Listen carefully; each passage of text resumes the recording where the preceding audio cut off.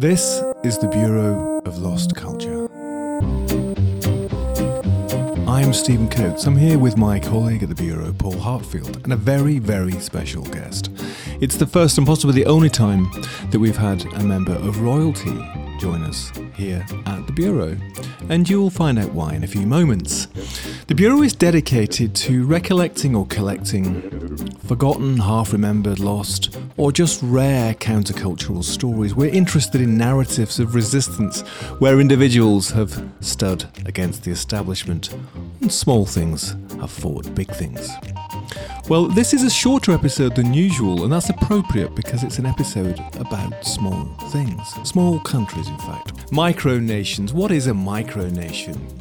Well, if you look up on Wikipedia, a micronation is defined, I suppose, as a political entity whose members claim they belong to an independent nation or sovereign state, lacking legal recognition by world governments. Most are very small, but range in size from a single square foot, that is small, to millions of square feet. They're usually the outgrowth or the project of a single individual. Now, there are various micronations around the world, and they've been around really for at least for the last 50 years, and a few of them I'm going to list here. There is Operation Atlantis, an early 1970s New York-based libertarian group built a concrete-hulled ship called Freedom, which they sailed to the Caribbean, intending to permanently anchor it as their territory, but unfortunately it sank in a hurricane. Oops. There's the Republic of Minerva, another libertarian project that succeeded in building a small man-made island on the Minerva Reefs south of Fiji in 1972 before being invaded by troops from Tonga, who annexed it before destroying the island. Dang. What about the Republic of Rose Island, an artificial island constructed in 1968 by Italian architect Giorgio Rosa in the Adriatic Sea? It was built originally as a tourist attraction, but soon after it's finished, Rosa declared it as an independent sovereign state.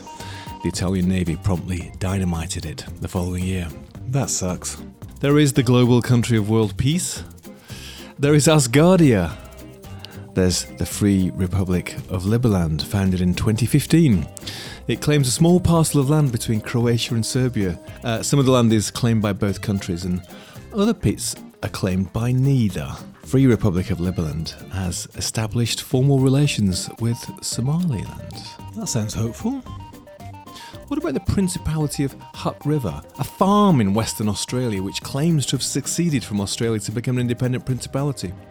I like this one, the Crown Dependency of Forvik, which is an island in Shetland currently recognised as part of the UK, but Stuart Hill claims that independence comes from an arrangement struck in 1468 between King Christian I of Denmark and Scotland's James III, whereby Christian pawned the Shetland Islands to James in order to raise money for his daughter's dowry. Stuart Hill claims that the dowry was never paid, therefore it's not part of the UK and should be a crown dependency like the Isle of Man. He's also encouraged the rest of Shetland to declare independence. The list goes on. But really, we're here today to talk about a particular small country, a micronation not too far away from here, actually. And in some ways, it's one of the most well-established micronations in the world, as you'll find out, I think. And that is the Principality of Sealand. It's a micronation that claims Ruff's Tower, an offshore platform in the North Sea, approximately 12 kilometres off the coast of Suffolk as its territory. Ruff's Tower is a disused Monsal sea fort, originally built as an anti-aircraft gun platform by the British during the Second World War. Since 1967, it's been occupied by a family and the associates of a certain Paddy Roy Bates, once a major in the British Army, who claimed that it's an independent sovereign state. And we are very pleased that today, with us here at the Bureau of Lost Culture, we have Paddy's son, Prince Michael of Sealand. Welcome, Prince Michael. Hello, thank you for inviting me. No, is it okay to call you Michael from now on? Call me whatever you like. Okay, good. Michael, listen, welcome. For anybody who doesn't know about Sealand, could you just tell the story of the past briefly about what it is and how it came about? Well, I suppose it all began back in the early 1960s when my father got involved with the phenomenon known as pirate radio. These were radio stations offshore on either ships or some of the stations broadcast from the old wartime fortresses that were put across the entrance of the Thames to defend against the German bombers that were following the Thames up to London to bomb London. Some of them were army forts and set out like an anti-aircraft battery on shore, and some were naval forts manned by the Navy and the Marines, and they were a bit further offshore. My father took over one of these forts and put Radio Essex on the air, and then the government brought in the Marine Offences Act, which effectively closed him down. It made it illegal to not just to broadcast, but to work for them, to be a disc jockey, a DJ on the stations, to supply them with fuel or food, or even have pay for advertising. So it put him out of business. So he looked for a better jurisdiction to reopen his radio station, and he came across the Ruffs Towers, which is off Harwich and Felixstowe, on the Suffolk coast, much further out to sea than the other one. So Christmas Eve 1966, I went out with him. I was 14 years old, and took it over. And anyway, so he took all his staff and his DJs and his transmitters and generators and everything there. But in the meantime, he had the bizarre idea of declaring independence.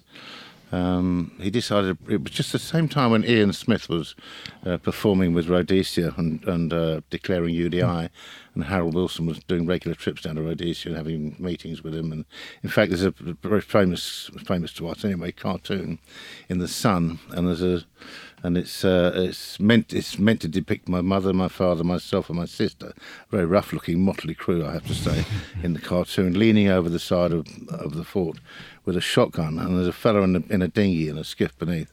And my mother turns to my father and says, "He says his name's Smith and wants to know how we got away with it." I have it on my wall at home. It was quite a nice little thing.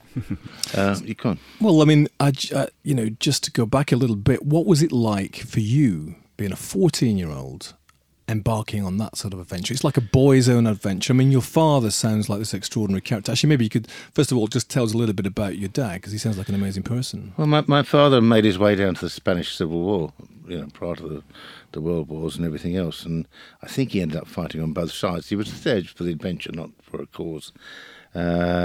And eventually he was captured and deported, I think, back to the UK, or to Gibraltar, as it happens.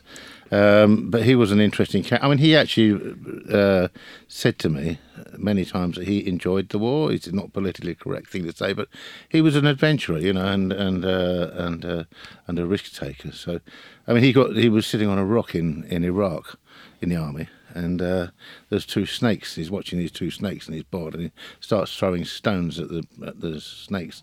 And he didn't realise at the time they were actually copulating snakes. It must have been snake breeding season or something. So one of these snakes flashed across and bit him on his thigh.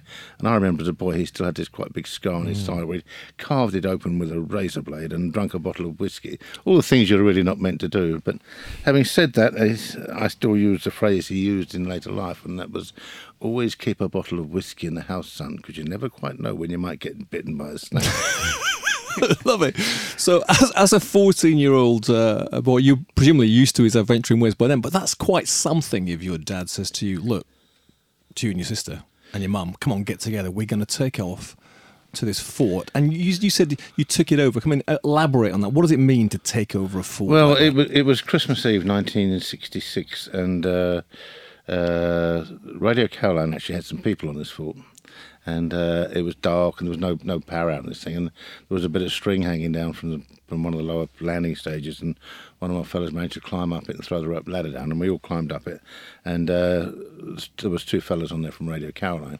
One had an air rifle, I remember, and I don't know what the other one had, but one of our fellows came up behind him and took the rifle off. There was no violence involved at all. You said, "Pack your bags," and we took them ashore to Harwich the next day. After that, Radio Caroline and various thugs from London were sent out there, I suppose sponsored by Caroline. There was, I think, as many as 7 different boarding parties attempted. And I was, as I say, I was 14 years old, and I was making up Molotov cocktails and all sorts of devices, swinging on ropes, and if someone opened the door, we balanced oxygen bottles all around the rail, so if there was a boat underneath, we could just tip them over the side. You know. I mean, it's obviously it was a different time. I mean, the 1960s and stuff like that. But even at the time, surely you must have been thinking, this is like the Wild West or something, wasn't it? Well, but it was like the Wild West, and it's actually been described like that a little bit in the past, in so much as you couldn't just pick up the phone. Well, there wasn't a phone anyway, and if there was, you couldn't pick up the phone and call the police. You know, like if you didn't look after yourself, like the Wild West. When they moved towards the West, they had to police themselves. You know, and that's it was exactly like that. So what was it like for you? I mean, what did it feel like? Was it exciting, frightening? You know? Oh, it was exciting. It was exciting. I mean, we were threatened by the Royal Navy. The Royal Navy were going to come. Harold Wilson had a meeting in 10 Downing Street, and he invited the Navy, the Air Force, and the Army. And he said, "Look, we think we might have another Cuba off the east coast of England here. What are we going to do about it? You know, who's going to go and take it over?" So they went away and came back, and obviously the Navy said, "Well, we've got the Marines and everything." He said, "We're geared up to do it. We can do it." But there is a bit of a problem. He said, "I think we might lose some lives here, and on behalf of either the Bates family, you know, my family, or the services." Wilson said, "Well, why is that?" He said, "Well, look," and they showed him a picture, and down the side of the fortress, I'd found this old tin of dried up paint and an old dried up paintbrush, and I wrote "Danger, 10,000 volts." And so I held back the power of the empire with a paintbrush and an old paintbrush and a bit of paint. So Wilson said, "Well, I'm not going to countenance people getting killed," and so they then tried a touch of subterfuge, and they sent 2 policemen out there. I thought they were ordinary policemen. It turns out they were military policemen, but they had the flat hats, like in those days. A senior officer used to wear a flat hat, not the silly pointy one that the others used to wear. And they couldn't climb the ladder, and the rope ladder. It's all in my book. But they struggled to try and climb them. We invited them up to talk to them. My mother and I were out there, and I was only 14. But they couldn't climb the ladder, so I went down and talked to them on the boat, you know, and your father has sold us the fortress, and you know, he wants you to let some Marines up there, and this and that, and it went on for quite a long while. I said, "Well, just bring my dad back out," you know, and I was only 14, and he turned to the skipper, the policeman. He said, "It'll be dark then." He said, "Skipper, you can't bring this boat in underneath this fortress in the dark, can you?" And he said, "Oh no." I said, "Well, then I suggest you change your job then, because I can do it." You know, yeah, it was a great adventure. And just to create a picture for anybody listening, Sealand is on something called Fort Rough, which is one of these World War II forts that were built. It's like 2 huge concrete cylinders standing upright in the North Sea off the coast of Suffolk in the UK. And on top of those 2 huge concrete cylinders, there's a platform, something like an oil rig a little bit, I guess. And on top of that, there's some buildings. And now there's a helipad there. In the Second World War, there would have been lots of weapons and guns and possibly radar and stuff. And it was one of these forts that were built in around about 1942 out in international waters. So, Michael, from what I understand, is that it was always... its ownership was always up for debate, right? Well, no, but it wasn't up for debate. Obviously, the government and governments employ a lot of legal experts, and who pretty much the government said to them, "Look, we want you to work it this way," you know. And the government did try to claim it as their own, but in fact, the reality of the situation was, it was built during a time of war. It was built illegally during a time of war in international waters. Nobody gave a damn who built it or what was it. But where the British government fell down was they abandoned it in international waters. I mean, at the time, the territorial limits were 3 miles, which was a distance you could fire a cannonball and penetrate a foot of oak. In other words, the side of a warship, and so, you know, controllable territory. So once you'd claimed it, or once your family had claimed it, and it became yours, and then just tell us what happened next. So how much time were you spending there, and what sort of things were you doing there, and you know, until it became the Principality of Sealand? Well, I was away at boarding school in North Wales at the time, and then I went out there with my father. Things were difficult financially because the station had been closed down, and you know, there was no money about, and the staff were all giving up and everything else. And so I put my hand up on the boat out there one day. "Dad, I'll go up there and help look after it." I thought 6 weeks of adventure would be a bit of fun, you know, but I didn't realise it was nearly 60 years. I'm not saying I wouldn't have done it, but so I mean, I would spend as much as 6 months out there at a time sometimes, like we lived out there. And what was life like that, a typical day? It was pretty tough at first because there was no generators working. It was just we went from candles to hurricane lamps to Tilly lamps to generators, like we worked up the ladder. And as I say, there was no money to finance things. The other strange thing that people might find hard to understand these days is there was no communication. There was no mobile phones or anything. The boat would go away and my dad would say, or whoever was on the boat would say, I'll see you be back in 2 weeks' time. And 2 weeks later he'd be staring off to the southwest with a pair of binoculars, hoping the boat would appear, and it wouldn't appear for another 2 weeks. Looking back, probably quite frustrating. Yeah, but I mean, also you'd be stocked up with food and enough water, fresh water, food and whatever. Well, we used to have to drag water out there, and the water you wouldn't believe. I mean, it's such a heavy commodity to drag up a seawall, down a load of steps along a concrete hardened, load into a dinghy and round to a boat. And then one day we thought, hang on, why don't we collect the rainwater? And you get a good old flash flood, and you put thousands of gallons in tanks. And well, tell us about the weather. What was that like? Obviously, you see all sorts of weathers. I mean. Originally, it was only small portholes. I mean, then we got double glazed windows, quite big double glazed windows. Fantastic for watching the weather through and during the storms. But obviously, we were marooned when the weather was bad. And then, how did it evolve? Or the notion of Sealand as a micronation, as a principality. When did that start to really take shape? And then you started, all the things that happened next, which is. Well, we declared independence on September the 2nd, 1967. We raised the flag that we designed and announced to the world. We had the Sunday newspapers out there and people, running the story. And it just went on from there. As I say, in those days there was no communication, so it was hard for the rest of the world to get in touch with us and vice versa. Now, we have internet and everything out there. But we just pushed ahead. We had stamps made and coins but it was always also very difficult because you'd get some silver coins made we had some made in the Mexican Mint. And actually the fellow that did the deal with my father and that was actually very good to his word and did pay what he agreed to pay. But over the years, many people have not paid what they, what the contract said. I mean, to this day, you can buy orca coins, like orca whale coins. And the fellow in Florida was meant to, with the Mint, was meant to pay X amount to Wales, X amount to us, and obviously X amount himself. He'd never paid a penny to anybody, but you can still see them out there. So now we only ever market stuff that goes through our own online shop under our own control, and we make enough to finance what we do out there now.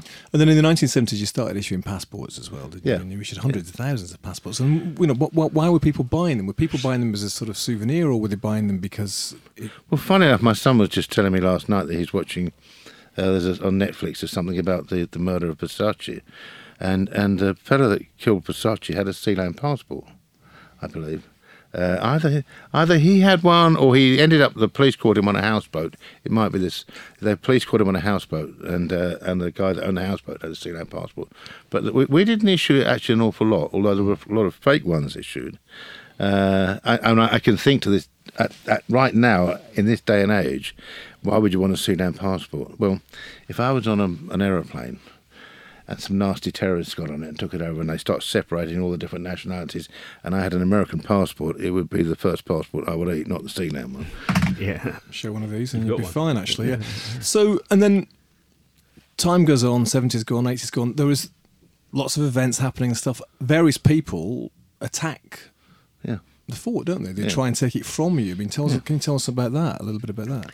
1978, there was probably the worst thing that's ever happened out there.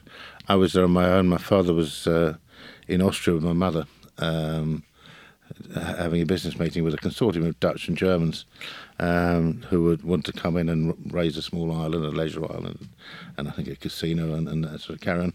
And my father couldn't come to an agreement with them.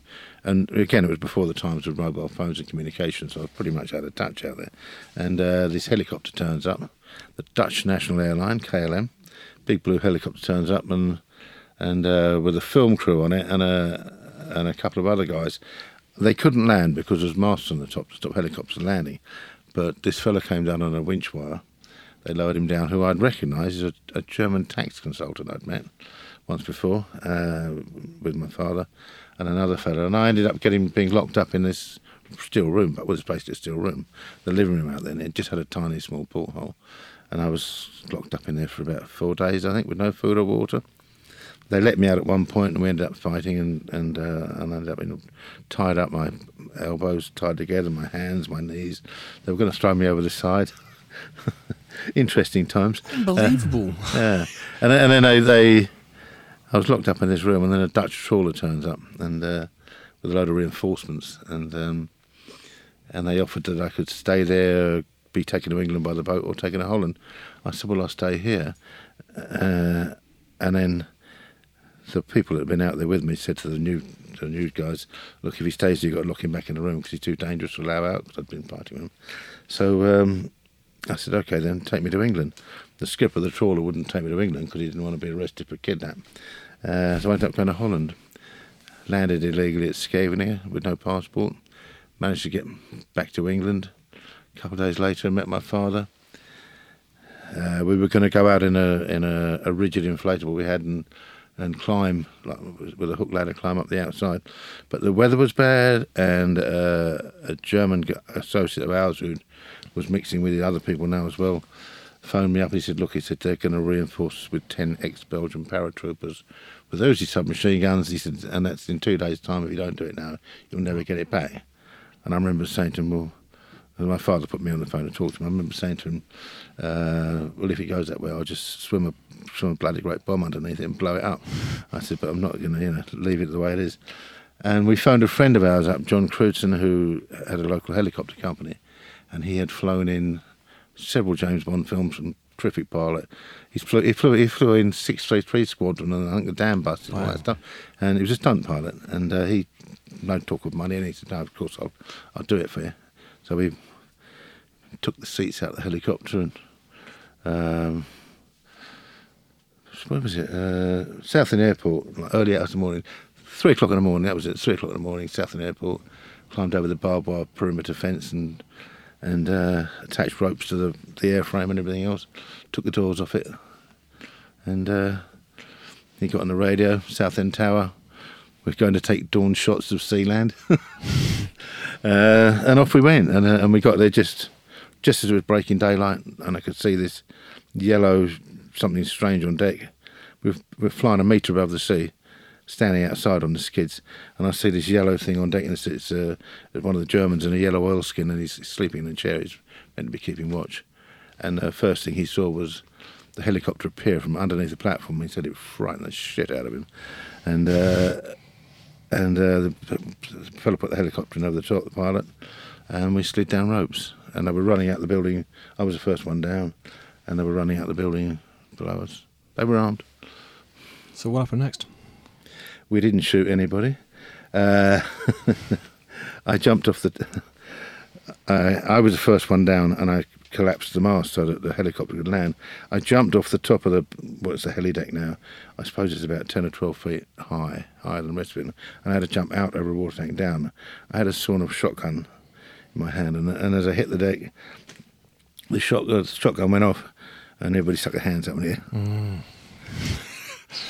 And? Oh, no, I didn't kill any of them. I nearly committed patricide because my dad came round the corner as well, but we got away with it all, and that was okay. So we locked them all up in a magazine down the bottom of the tower, which was quite an interesting place to be locked up because there's a valve so you can flood it in case of thing. But I mean, the sort of joking aside, the atmosphere must have been incredibly tense, right? I mean, you've got guns, you've got enmity. They've mistreated you. I mean, you talked about it quite lightly, but they basically kidnapped you. They locked you up in a room for 4 days, dumped you in Holland. I mean, it's quite serious stuff, isn't it? My father was. I mean, if the man had been out there, and when they tied me up, when I've been fighting, when they tied me up, they tied my hands up so tight, and they threw me back in the room, and they didn't undo my hands, and my hands had no feeling for days afterwards. Right. And my dad he did tell me afterwards, if that man had been there, I'd have smashed his hands up with a club hammer. Yeah. So, I mean, it was very serious stuff. So, okay, you've taken them prisoner, retaken them prisoner, and then what happened? Well, the German government went to the British government and said, do something, you're the nearest neighbours. And the British government said, there's nothing we can and will do. It's nothing to do with us. And so we ended up releasing the heavies, the hard men. But we kept one of these guys was a German lawyer, and he had a Sealand passport. He'd committed treason, so we held a a court case, and we had some journalists there and everything to witness it and make sure it went correctly. I think we didn't hang him or anything like that. We fined him, and of course we didn't get the money either. We ended up giving him money when we did eventually put him away. But the interesting part of that story was we had him there for about 6 weeks, I suppose, and originally, obviously, we locked him up, and then after a couple of days, it was really like they used to talk about in the war, like they captured German prisoners and they start handing photographs of their wives and children. After a couple of days, he was living with us and everything. He was frightened that we were going to murder him every day. So we couldn't be more open. I mean, we were doing 24-hour-a-day watches, like 3 hours on, 3 hours off, and he'd asked to go with me, just with me, because he felt safe like when they were doing the watch in the middle of the night, And but anyway, so the bond demands and the release of Herr Gernot Putz and all that was bandied about, and eventually the German the chief legal advisor to the German embassy in London came out to talk to us. And so one of the things that's happened, isn't it, is that your case for Sealand being an actual state which should be recognised is that you communicated and had representation from the German government through a diplomat. Therefore, you've been given some sort of diplomatic recognition. It's de facto recognition, yeah, without a doubt. So was that after that finished, Michael? I mean, has there been any sort of serious, assaults on Sealand since, or was that that was the most serious? So basically, you give a very strong signal out. This is ours, and this is what happens if you're trying to take it off us, right?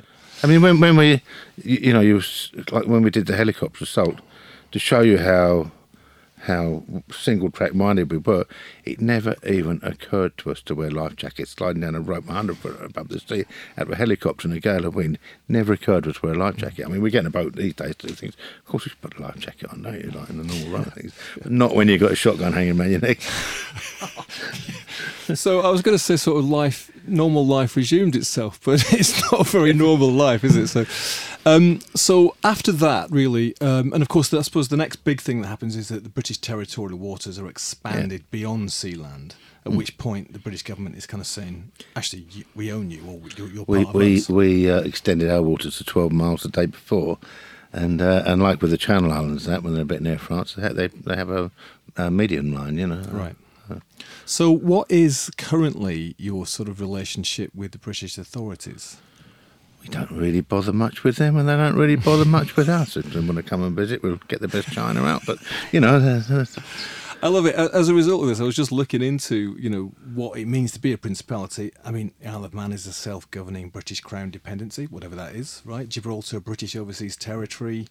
The Vatican is an independent city-state. Monaco, Liechtenstein, they're principalities. They're microstates as well. So you're basically saying we're like Liechtenstein or Malta or one of those places. Yeah, I mean, the phrase microstate really is I think is a phrase brought out about us, and I know you expanded about a lot these days. But yeah, there was, I mean, the world was, I mean, we've been in existence longer than Dubai.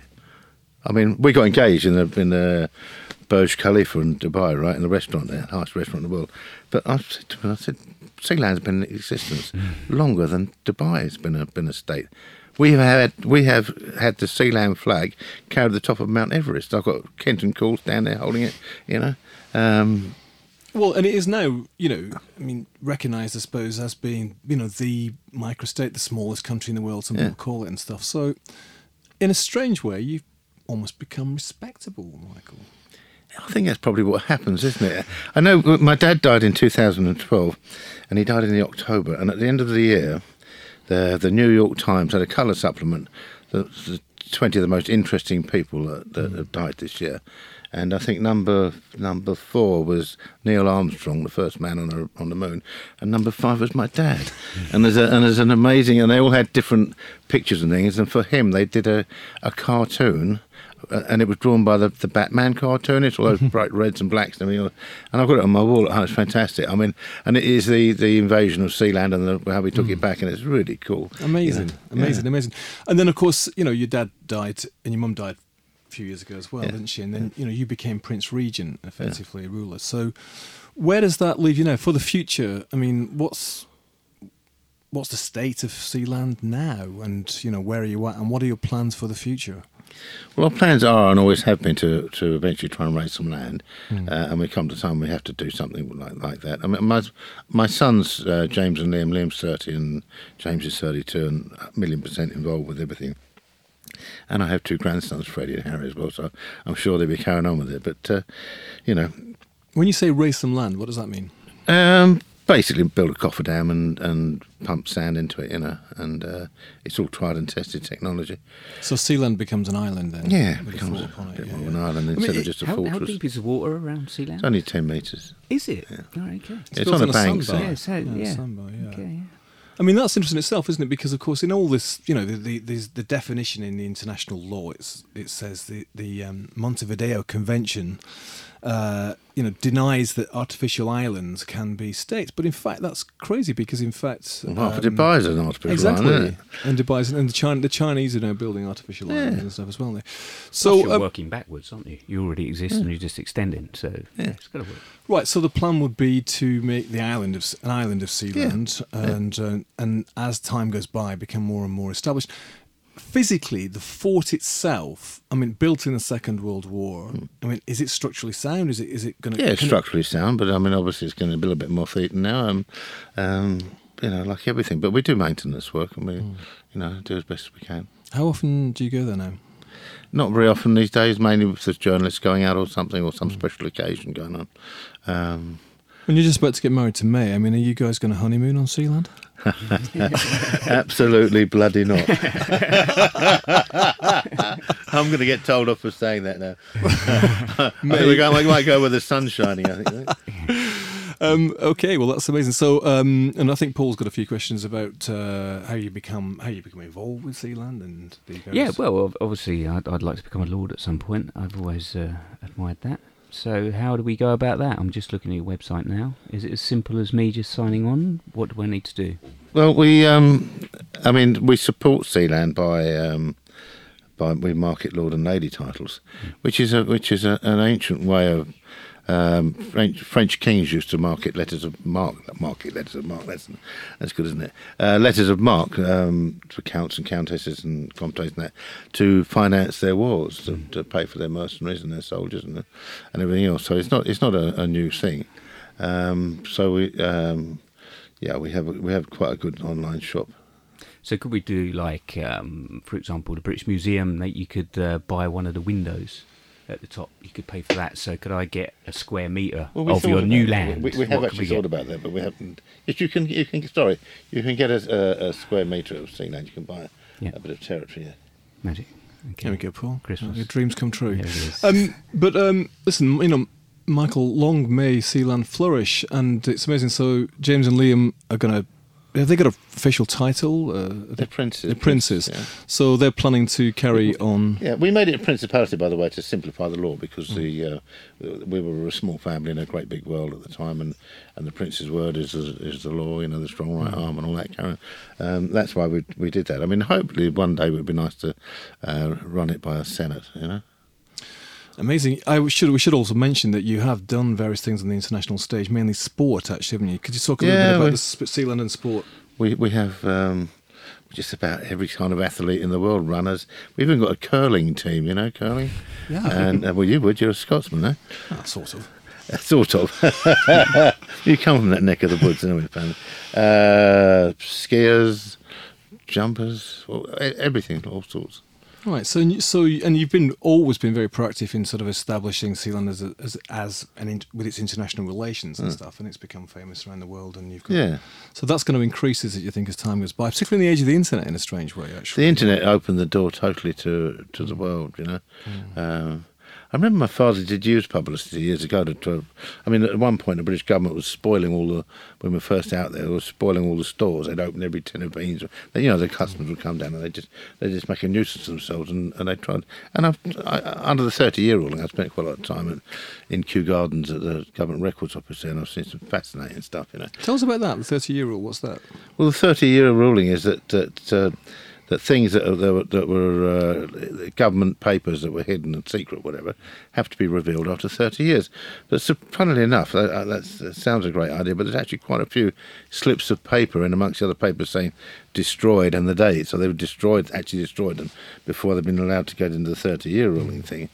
But it's a great thing because you can see, I mean, I even found one of my grandfather's dog tags, in a file in Kew Gardens, from the First World War.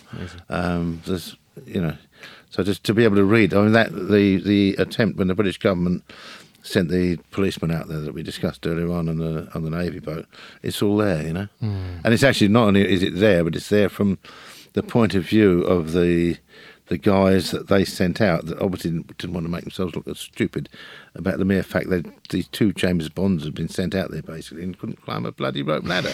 I mean, what's that all about?